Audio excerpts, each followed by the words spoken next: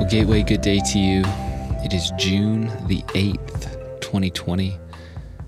And this past Sunday, we recorded our 12th sermon in this elongated season of house-to-house gatherings, where at first, if you can think back 3 months, at first it was gathering in groups of 10 or less in your homes. A few of our groups actually started doing this, where people gathered together. We had CDC regulations, we had hand sanitizer, the cleaning of surfaces, the social distancing, and yet there was a novelty, like a fresh energy to that, but quickly that evolved into something entirely different. And the nature of how we have come together shifted.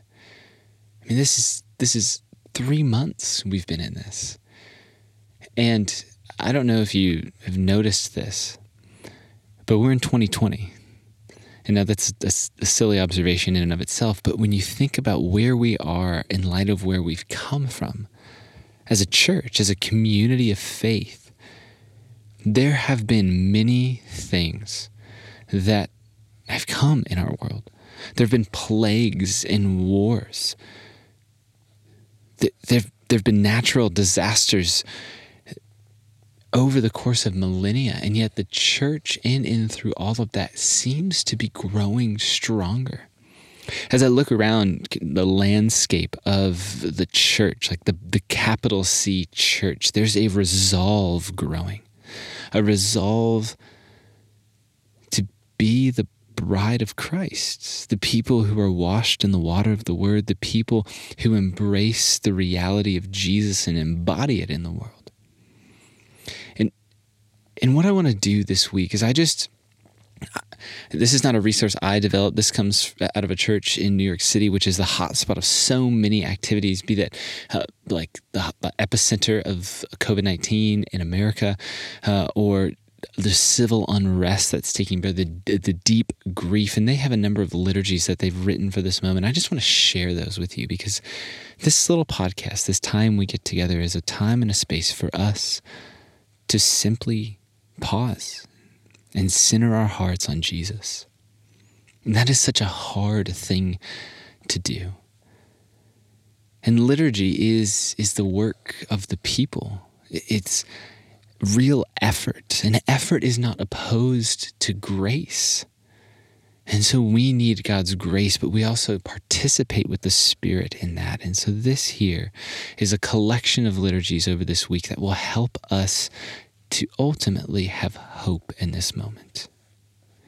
And yet hope does not dissolve the disdain in our hearts for the pain in the world. Hope does not remove the lamentations, the cries that we make. Hope sits with us. Hope grieves with us. Hope gives us a comfort. This is a liturgy for those who've mourned or are mourning a loss. We pause and hold unashamed space for these days beset with disappointments we could not see coming, and reminders of what could have been. O loving Maker, restore our belief that you redeem what is lost, but also that our grief is safe with you and that lamenting is not a waste of our precious time. O Christ, you do not scorn our disappointment, but rather remind us that you are a God who was enrobed in human flesh and has felt salt run down your divine face. Oh, how glorious, how wonderful to have a Savior who understands. Hope deferred makes our hearts sick, so we ask that you remind us, O sweetest friend, that we grieve. That what we grieve, the counseled event, the lost job, the health of a loved one or ourselves, the rioting streets, the paused relationship, the racial injustice, the end of ourselves, was never the source of our hope to begin with. You say we are blessed when we mourn, for we shall be comforted. Come near and be our deepest consolation now, Father. Tend to our grief-stricken hearts and lead us into the warmth of your relief, the tenderness of your word, the marrow deep peace of your presence, the greater intimacy we enjoy with our suffering Savior.